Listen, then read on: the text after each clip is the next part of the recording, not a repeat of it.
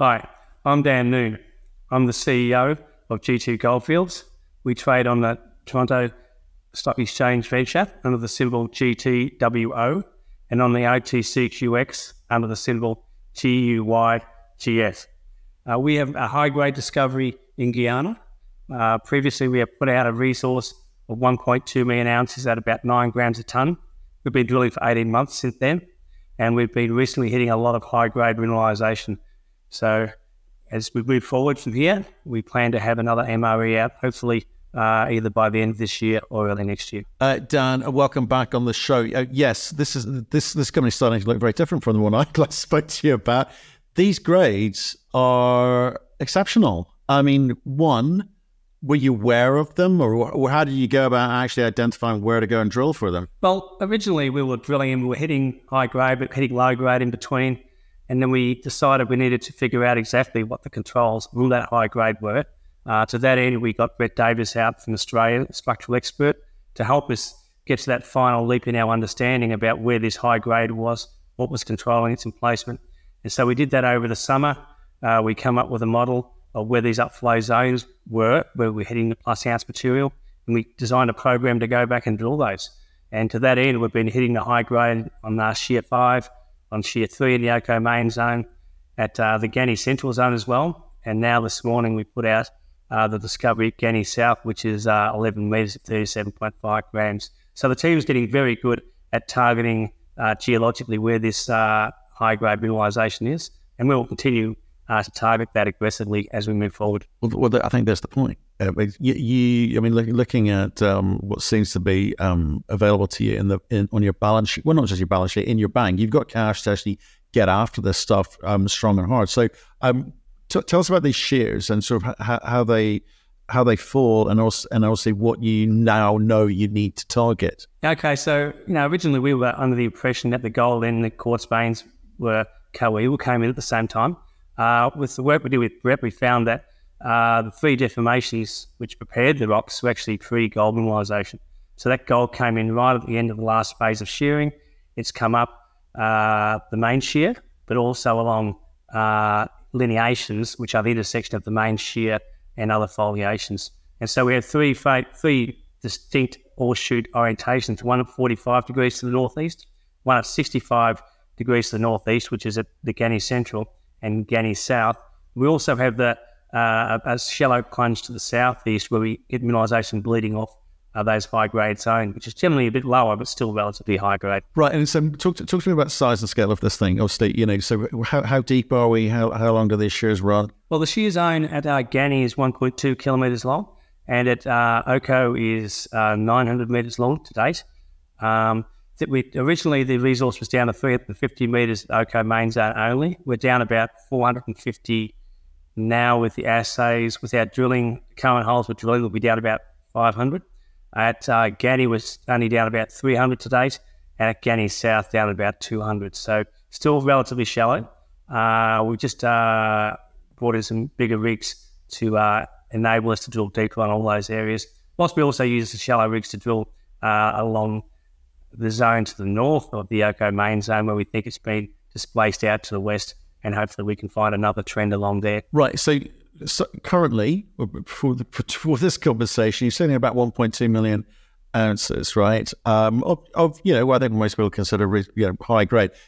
These ounces, these grades change perhaps the outlook for the company. And I know you're talking about rushing into another resource, end of this year, beginning of next. What is that picture that you think you need to paint in terms of when you put it out, what you put out, given the excitement, I guess, of these super high grades right now? Well, I think most districts that start out with really high grade mineralisation, and you have some kelp building through to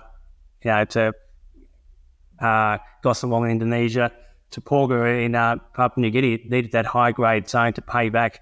And so what we're seeing here, certainly at the Oko main zone and now at Ghanie, is got near surface zones which are running between 20 to 30 grams a tonne.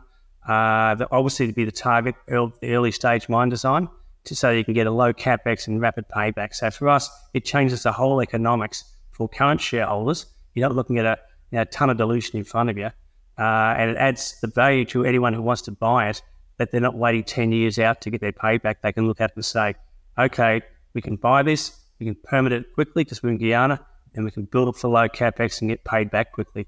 And when you work that number back, they can pay us more if that's the route we take. Right. So I need to get a bit of information because I want to be able to go away and try and do some numbers here. Okay. So how many meters have been done on these shears? How many more meters will be drilled? And over, this side of Christmas, how much have you allocated? We've probably drilled about 50,000 meters now. Between now and Christmas, we'll probably get about another 10,000 hours, I think. That's just basically as fast as we can go with what we have. Right. We'll be adding another rig, fourth rig. We still like to have one rig doing exploration as well. That's where we find the Ghanie Souths and whatever else. But yeah, with it, we can probably get another 10,000 meters out at the top end between now and Christmas. Right. Okay. Because I think that the question people are going to be asking themselves is, does this? It's not necessarily a new discovery per se, but do these new higher grade ounces start to change your thinking, or what would it need to look like to kind of change your thinking? Because I think you've had every time you're interviewed, it's like, when are you going to merge with your neighbor? That would make the most economic sense. There gets a point with some of this drilling and some of these ounces where you're like, well, actually, this is a pretty darn good standalone project now. So are you going to leave that thinking till the end of the year until you actually know what's coming out of the ground? But assuming it's more of the same, what would you do? Yeah, I think so. I mean, I think we've thought for a while now that it is a standalone project. I mean, they're right next to each other. Would someone think they'd logically be better together? Well, yeah, of course. But then you have to get the right ratios and all that. So I think, we'll sit down, we'll do an internal mine design. We've got an engineer doing that, and we'll come up with a number which we think the value is. We'll also, look at, how you would mine it. And then generally, like I say, the high grade in these districts get mines first. So that's the real value. And, you look at it and say, well, and we do the output. When we look, any potential buyer can look at it and say, well, I can make that much money out of that. I'll pay that for it. And so whether you had to, I don't think you have to merge with the union, but is that a possibility? It always is. But I think as a standalone asset, absolutely, this is fantastic. And I told people, when I was at Newcrest, we found Gosselong, and it was, we got to 1 million ounces at an ounce, and the engineers just said, stand back. It ended up being 5 million ounces, but they built it at 1 million ounces. And so that's what a mining company would do. I think a mining company, if they had what we have now, would start going full steam ahead into production. It's interesting times, Dan. Well, look, I guess we'll keep this short and sweet. The good news, lots more ounces being found, super high grade, obviously. Getting a new resource out would be great. And in terms of timing for maybe trying to put some numbers around it, some economics around it, is that in the near future? We tend to think that there's no point doing a PEA until you've really figured out the size of your asset. Internally, we always do, because you have to have that discipline. Where's the value getting added? Where should we be spending our dollars? But we have to keep that internal. We won't be doing a PEA at all. Okay, good man. Dan, good to speak to you. See you soon. Okay, thanks very much.